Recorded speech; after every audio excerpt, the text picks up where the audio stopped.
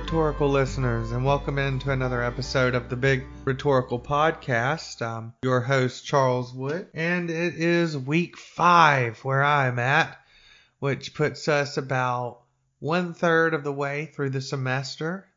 Maybe you're at week 4, maybe you're at week 6, based on your institutional academic calendar.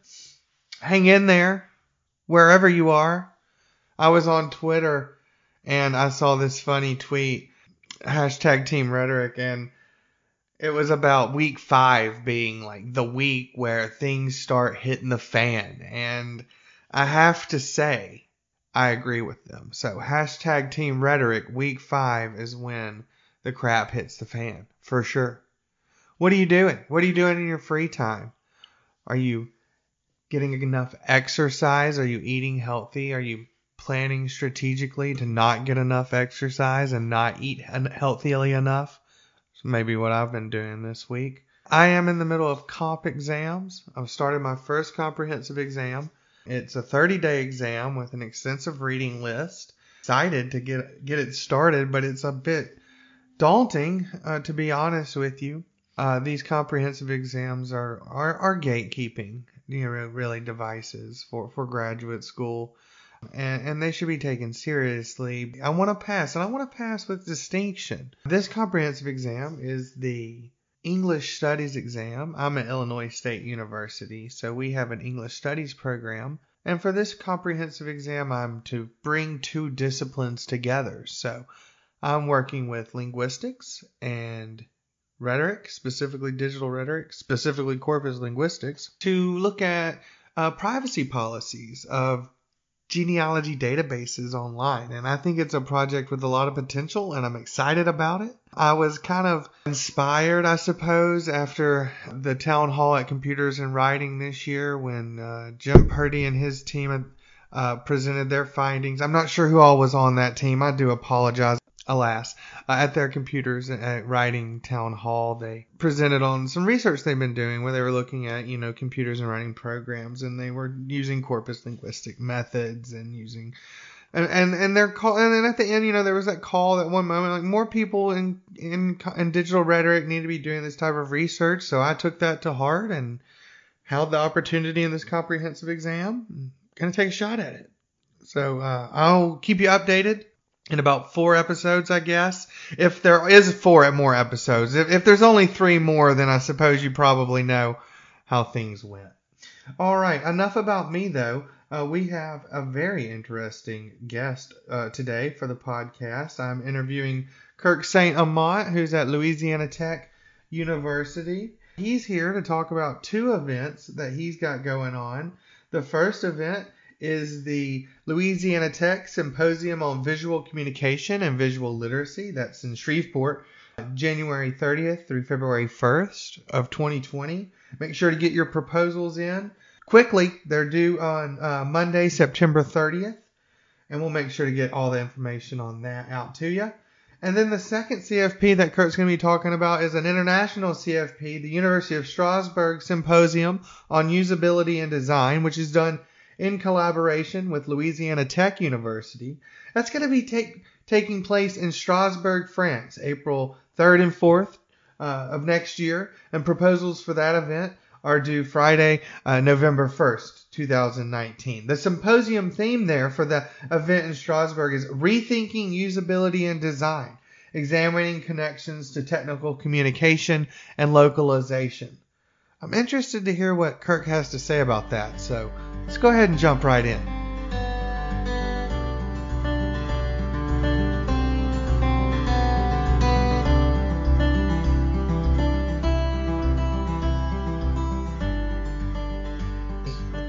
So, who are you? If applicable, what is your institutional affiliation, your title, and your role with the event Louisiana Tech Symposium on Visual Communication and Visual Literacy? Thank you for asking. My name is Kirk Amant, and I'm a professor at Louisiana Tech University in Ruston, Louisiana. I've got a joint appointment with our Biomedical Research Center, and my job here is to work with individuals in the local community as well as in the university to engage in effective healthcare communication practices at the local, at the state, and at the national and even international levels. To that end, I also have collaborative appointments with the University of Limerick in Ireland, Southeast University in China, and Strasbourg University in France. The goal of the symposium that you mentioned is to kind of create a more open access framework to share this kind of information with different populations. So all of these symposia are designed to be free in nature. There's no registration fee. And we do cover the cost of meals. And the objective there is to make them open to invite members of the community, both local, state, and even regional, to attend and meet with different scholars who present information on this topic of visual communication and visual literacy, to talk with and learn from them. So the symposium itself is dedicated to two different kinds of sessions. There's the conventional presentation session, and then in the later part of the day, in the afternoon, there's the discussion session, where individuals are organized into groups at tables, and each table is given a question. What is the greatest challenge in visual communication in your world? And the group has got to negotiate an answer to that and then share it with all in attendance. But the idea is to foster discussion through meeting in this way, which goes back to the mission of my university and my position.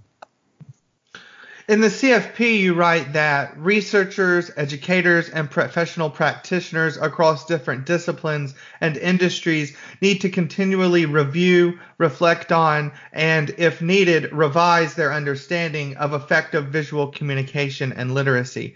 Can you talk a bit about the evolution of your understanding of these areas as a scholar and where you are now? Sure, great question.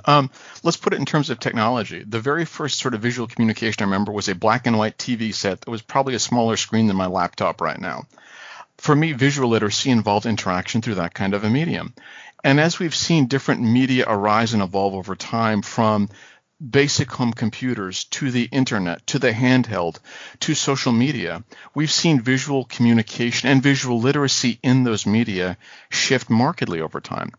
To the point where I'm an adaptive visual communicator. My mental model for visual communication is fused in that 1970s, 1980s idea of what visual communication was then. And I extend that mental model out into technologies that have arisen since.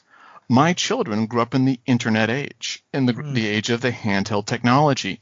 For them, the natural default mental model for visual communication is the small screen, instant Snapchat kind of communication, the Instagram post, versus the highly text-oriented web page. So you see visual communication evolve in these ways across technologies and generations. And so the purpose of kind of that statement is to, how do we reflect upon this?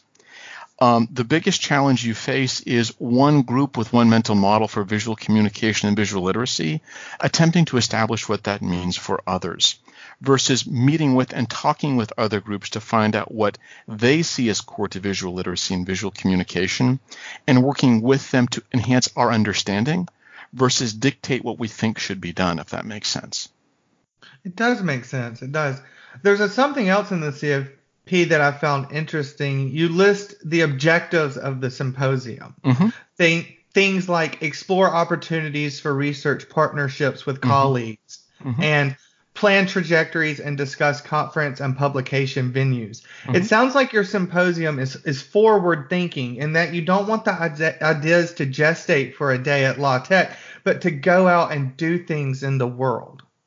Yes, definitely. I mean, the idea is to rethink these kinds of events. They're not information presentation sessions. They are introductions for partnerships and collaborations. So when I walk in and give a presentation on topic X, the idea is not, here's what I found, isn't this great? The idea is, here's what I'm working on. What are you working on? How might we collaborate on this? Because let's be honest, most of these topics are bigger than one person, one institution, or one industry can take on. They require collaborative partnership. They're too complex to address otherwise. And by providing these kinds of venues for individuals from different backgrounds to meet, they can explore how to take these topics forward and explore them and examine them with the richness that's needed from a multifaceted perspective to truly understand how things work and move society forward. In terms of the topics that are listed on the CFP, do you mind talking a bit about what conference presenters and attendees might expect to see at the conference? I think you'll see there'll be I think you'll see there'll be sort of a disconnect in some cases in terms of what a conference presentation is. So, for example, the way that the description of the conference is written, individuals are told you get 15 to 20 minutes for an individual presentation, followed by 15 to 10 minutes of question and answer. But there's no sort of explication in terms of what should a presentation look like. Right. And I think that's where it's going to get interesting, is because part of the exercise is realizing different fields and different areas, different sectors, if you will, industry versus nonprofit versus government versus educational, will have different approaches to presenting this information. And so part of the exercise is learning how these different groups do that, to figure out how to better interact with them and collaborate with them. Unfortunately, many of us exist in silos. This is my discipline. I go to conferences in my discipline. This is how we do things. And it becomes an almost communities of practice approach to understanding conferences. Whereas if we open it up and keep it ambiguous and allow people to present the way that they're used to, we can create new models and new frameworks through seeing what others do, how others approach it, and maybe even collaborating with them. The more people I talk to, the more conference organizers that I talk to. This sounds like rethinking the format of the symposium or the conference is something that everyone's doing right now. Mm-hmm. I mean, the world has changed dramatically. We're seeing greater interest in greater society wanting to know what academics are doing. We're seeing more interest from the private sector in determining what public sector institutions are trying to work on, and vice versa.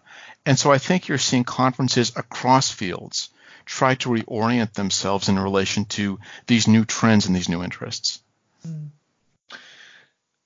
For potential presenters who are not familiar with Louisiana Tech University or Shreveport, or even the symposium on visual communication and visual literacy, how is your project team working to be an accessible conference for all attendees? Well, we're doing a couple of things, and let's talk about accessibility in terms of different definitions. Okay. So there's accessibility of finance. And for many of us, I mean, the first conference attendance comes down to a matter of personal finances. Can I afford to travel to this venue? Can I afford to register for it?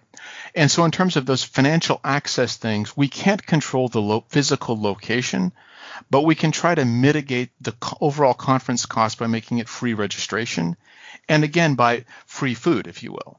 So one of the things that Louisiana Tech is trying to emphasize is community engagement involves in inviting individuals in by minimizing the cost that they have to put up to do something. Now, sadly, we can't cover costs of travel and we can't cover costs of lodging, but by removing the registration fees and the meal costs, hopefully we can encourage participation, because overall, ideally would be less expensive, if that makes sense from a theoretical perspective. As a graduate student, I'm very appreciative of that approach. Oh, sure. But this is the other thing. If you look at how the call is written, accessibility, that nothing says the field you have to come from, the degree you need to have, or even that you need to be an academic. And so we're back to this is open to individuals with an interest. And that's why when you read the different groups it's open to, it's about the topic. Are you interested in this topic? It's not, are you in this field? And so I think we're looking at accessibility in terms of areas of interest and areas of expertise, bringing those individuals together. Now, in terms of accessibility, which when we talk about accessibility and disability studies, we're still kind of working with building the website and building all the other materials for the symposium to try to be accessible in that range as well. And so the notion is to kind of think about accessibility in these broader, larger scopes and scales. In fact, one of the points that's repeated in the call, if you look for it, topics, areas of focus, and so forth, is rethinking accessibility. What does it mean? How do we need to rethink it so that it encompasses all of these dynamics and dimensions? And I think the biggest thing in terms of accessibility is putting people from different backgrounds in the same space to discuss the same things and asking, what does accessibility mean to you? What do we need to do to meet your expectations of accessibility according to where you are in life? And building from understanding what audiences need versus imposing based upon prior practice what we think audiences want, if that makes sense. It does. Shifting gears a bit, Could you Yes, sir. briefly describe your guidelines for people who want to sign up to present or attend the symposium? Sure. The guidelines are fairly simple. The call for paper says in it, send your proposal here. They're 200 to 300 word proposals. And pretty much it comes down to what's your name? What's your preferred email address? Where do you work to at least give us an idea of how to list you in a program? And then a brief description of what you'd like to present on. And in that presentation, it's, well, here's the topic I wish to discuss. Here is how it connects to the theme of the symposium, visual communication and visual literacy. This is the method or approach we're taking to examining this topic. And then here's the big part, the takeaways. Here's what we want attendees to take from this presentation, how they can think about, apply, use, explicate what we've discussed to enhance and improve their situation or their context in relation to this topic. And I think that's where discussion begins. If you conclude with, here's what we think is in it for you, we can begin the discussion, the question and answer part with, okay, can you explain that a bit more? Or I'm not sure if this will work. Can we talk about it? But the idea is we've got to talk about stuff by kind of providing individuals with ideas for how to use things, because it's only through these conversations we can move forward. There's an Acadian expression, you speak with people, you don't talk at them.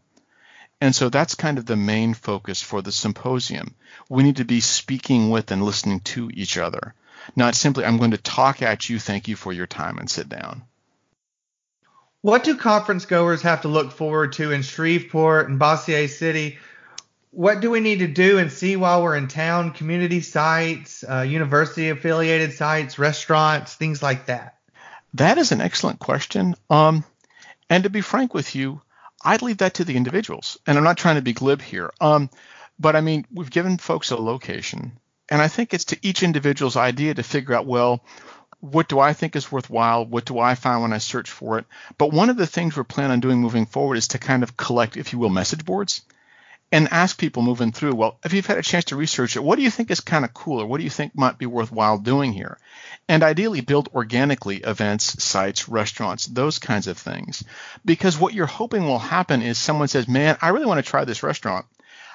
Is this something that most people want to meet up and go out and try? I would really like to go to this event. Cool. Is this something folks would want to meet up and try? But this kind of organic, can we build meetups based off of interest or people asking questions? Again, it's more about how do we foster discussion through interest and investigation and engagement versus tell people where to go and what to do. I hope that makes sense. It does, and I appreciate that. And I appreciate that answer to that question as well. Where can listeners and potential conference goers find you online? Social media, website, email? We should have the symposium website up and running by next week. And if I might, I can send you the link for that URL to perhaps be included with the podcast. Sure. Right now, the social media presence for the symposium will simply be the website at this point in time. We don't have a social media person. However, this is a perfect volunteer opportunity. If someone would like to sort of come forward and say, I'd like to get involved, can I run the Facebook group for it? I'd like to get involved. I'm going to just reveal my age and ignorance. Is it called the Twitter handle? A Twitter handle, that's correct. Okay, cool. If someone would like to step up and do that, but again, the idea is, can we make symposia engagement events? It's not this organization is putting this on. It's, hey, y'all, here's a space I have. Who wants to come in and do what? Think of it as a potluck. Who wants to come in and do what and contribute what? I'll put up the space and provide the dishes. But what do you want to bring to the table? And I wish to point out that Louisiana Tech is hosting this for the first time with the idea that someone else might want to take it over. But the idea is, let's not lock an event into a location, but who is interested in building these kinds of organic communities? It could be multiple events simultaneously, multiple events throughout the year, but we've got to continue the conversation. So we'll provide an initial setting, if you will, and we're happy to do it again next year.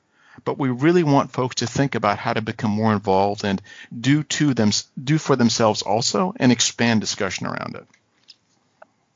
Is there anything else that you haven't talked about the Symposium on Visual Communication and Visual Literacy that you want to mention? I think the biggest thing is to really make sure that we focus on not just here are the ideas and here's the research, but here is the education connected to it. So one of the things you'll see folks, especially symposium moderators focusing on, is asking individuals, how do you integrate this into the classroom? How do you integrate this into lifelong learning processes? Because literacy and communication ability is a lifelong educational process. So it's making sure people build this into and think about it moving forward, I think, is what we hope becomes a core component of these symposia. Thanks for asking. Yeah, for sure. Kirk, one of the things that I appreciated when you reached out to me is that you didn't want to just talk about the symposium on visual communication and visual literacy. You also wanted to talk about the symposium at the University of Strasbourg. Yes, sir. Mm-hmm. Sure. What's the name of that symposium? I knew you were going to ask me that. One shake real quick. No, it's called the University of Strasbourg Symposium on Usability and Design. Design. And it's done in collaboration with Louisiana Tech. It's the same model we just talked about. Free registration, the food component will hopefully be covered at some point in time, free space in exchange for individuals convening in a space and meeting. In this case, because the University of Strasbourg is serving as the host, it's their event. And Louisiana Tech is essentially doing the coordination part, building the program, helping to put together the website, doing the promotional work, those kinds of things. It'll be held in Strasbourg, France, April 3rd and 4th. That's the first Friday and Saturday in April. And the idea is to bring together folks from hopefully across Europe and the world to talk about issues of translation and localization, technical communication, and usability and design. And the idea here being kind of like with visual literacy and visual communication, those are ambiguous terms that are defined by the individual using them at any point in time. So can we get together and talk about, from a larger perspective, what those things are, what they mean, and how we can modify and evolve our understanding of them through interacting with each other? So that's kind of the general premise of it. Go ahead, please. The theme of the conference is rethinking usability and design, examining connections to technical communication and localization. Why was that theme chosen? I think, a couple of reasons. Usability kind of permeates everything. If it's usable or not determines if it's effective or not. So it kind of becomes the overarching umbrella. In terms of technical communication and localization is all about you design things for a specific audience based upon where they are, both in terms of their life and in terms of their geopolitical context. And so the only way something becomes usable is understanding who your audience is and where they are. The technical communication part is kind of tied into that, because to talk about something, you need to be able to articulate or communicate about it using different technologies to develop different kinds of text, if you will, from written text to visual text to auditory text. So it seemed to make sense to bind these three things together to really think about in terms of what is usable when we interact and how do we design things, localize them to make them more usable based upon audiences, and use technical communication or understand how to use different technologies to communicate about them to share these ideas. So that's kind of how the whole process came together with this overall thematic concentration. Thank you for asking. Yeah, sure. In the CFP, you write, as technologies evolve and change, what constitutes usable designs and what constitutes usability is also in a continual state of change. Mm-hmm. Can you talk about what this means and where the field stands now? Oh, sure. I mean, again, we're back to when you think about technologies, what's a usable design? Well, a usable web page 20 years ago was something you could display on your desktop computer and everything was hunky-dory. Well, now we know that you've got to have designs that need to be scalable for mobile phones or mobile devices. And pretty soon we're probably going to have designs that have to be scalable for things like glasses-based internet technologies, or even the wristwatch that you wear that can display internet design. So that's an example of rethinking usability as technologies evolve. But also societies evolve. I mean, you and I, as part of Anglo-American society, we use our mobile phones in certain ways to do certain things. That's not a universal behavior with that technology. Individuals in China will use that same technology in different ways using different platforms to accomplish different objectives. So whenever you design a technology or design for it, you can't simply say the way we do it here in our culture is going to be universal. It's a matter of, well, how are other people using this? And what do we need to know about those usage patterns, either to design for them or work with them, so that we can engage in more effective intercultural, international, and sort of greater overall discussions about these topics. And that's how it comes down to usability. What's usable for you and me in our culture, in our context, in our setting, is drastically different from others. We need to understand what those contexts are to design for them so we can communicate effectively. Agreed. Absolutely. The CFP lists some topics for presentations. Could you talk a little bit about what the symposium is looking for in a submission? We're kind of back to the same. It's a 250 word, sort of 300 word proposal, and it's that same basic format we talked about before. Okay. Who are you? What's your affiliation? What's your email address? What's the title of your talk? How does it connect to the topic of the symposium? What's the sort of overall method you're going to use to broach it? And again, we're back to takeaways. What are the takeaways that individuals attending can draw from this to apply? And it's that same symposium model of speak with, don't talk at. The idea is as much of the event will be dedicated to discussion and question and answer and interaction as it will be to presentation, to really foster effective and meaningful interactions. So if you will, that's kind of one sort of thing Louisiana Tech is trying to export as a model. How do you make events accessible in terms of the cost and availability, and how do you use them to foster discussion versus present information? So you'll see, hopefully Tech will be doing more of these, not just within Louisiana, but internationally, which the Strasbourg Symposium is kind of a pilot study in that. But ideally, we'd like to have this model used more and more and more to enhance the ability for individuals to participate, but also to advocate for more discussion around than presentation at. So for potential presenters or attendees who are not familiar with the University of Strasbourg, France, or the Symposium on Usability and Design, how is your project team working to be accessible for the conference attendees? Well, we're kind of back to great question again, what we talked about with the Symposium on Visual Design. It's, well, how do we make it accessible in terms of cost? How do we make it accessible according to multiple fields? Again, it's written broadly enough that individuals from multiple disciplines could hopefully find something they could come present on. And there's no prescriptive, a presentation must be done in this way to, again, foster that kind of interaction. In terms of accessibility from, again, accessibility and disability studies, ideally we'll be able to work with the web design and web development program at the University of Strasbourg to build designs that are compliant. And in this case, I think we're going to see an interesting fusion of concepts of compliance, because instead of working with ADA guidelines in the United States, we're now working with EU accessibility guidelines, which are quite different. And so hopefully this will give us the opportunity to work together, collaborate on, and learn from each other along those lines. What does the idea of accessibility mean across cultural contexts?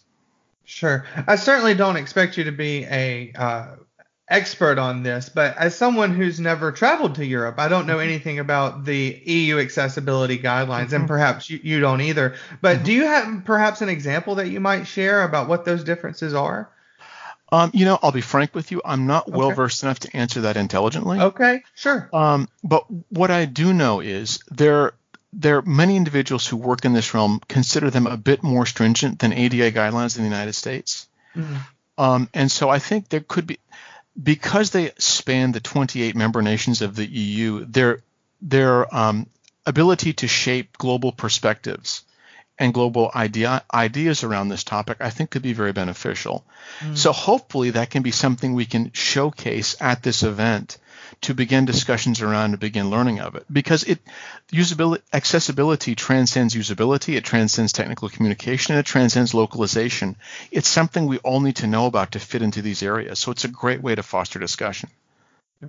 You mentioned earlier you had an appointment at the University of Strasbourg. How long have you had that appointment? Could you tell a little bit about what that is? Sure. It's just recently, and I'm a research fellow and instructor with them. And so I teach a course over the summer in, of all things, usability and design. And so the University of Strasbourg, in many of their programs in technical communication and in localization and in web design, work with individuals who research or work in different areas who participate as instructors for these given programs. So it's kind of a nice synergy in terms of not only do your students come from, they're online programs. Not only are your students located all over the globe, but so are your instructors. And so it's kind of creates this interesting context where people can interact across physical spaces and virtual environments, in many cases to negotiate linguistic differences, cultural differences, geopolitical differences, but really discuss things from a much more multifaceted perspective than we might be able to in a fixed brick and mortar location. Is there anything else about the University of Strasbourg Symposium on Usability and Design that you want to mention? I think a couple of things, and they have to do with the location. Okay. Strasbourg itself, I hope I don't mix this up, it's the home for the EU Parliament. So not only is it a hub in France, it's also a hub for the EU. So individuals interested in, you were mentioning accessibility issues and policy issues, this would be a key place to go to learn about that from the legislative structure that governs the overall geopolitical entity. Strasbourg historically has also been a part of France or of Germany at different points in history. So you've got a specific region that's got a very rich cultural heritage that is very intercultural in nature and multilinguistic in nature. So instead of kind of the general stereotype we might have of I visit Paris, I can expect this, this is a very different culture within France that I think could be beneficial to individuals either who are exploring France for the first time or have been to certain parts of France, let's say Paris or Bordeaux or Marseille, and want to see, well, what are different regional perspectives like and cultures like? It could be a valuable opportunity that way also. Thank you so much for joining us today, Kirk, on the podcast. Is there anything else you want to mention before we let you off here to go enjoy some of that nice Louisiana heat? Thank you. The Louisiana heat comes with Louisiana air conditioning. Amen. Yes. Oh, yes. But I want to thank you for doing these. These podcasts, I think, are essential to sharing information in the field, and I want to commend you for taking this on. And thank you for the opportunity to do this. I really appreciate it. Thank you for what you're doing. No, thank you for the kind words, Kirk. We'll talk to you later. Thank you, sir. You take care.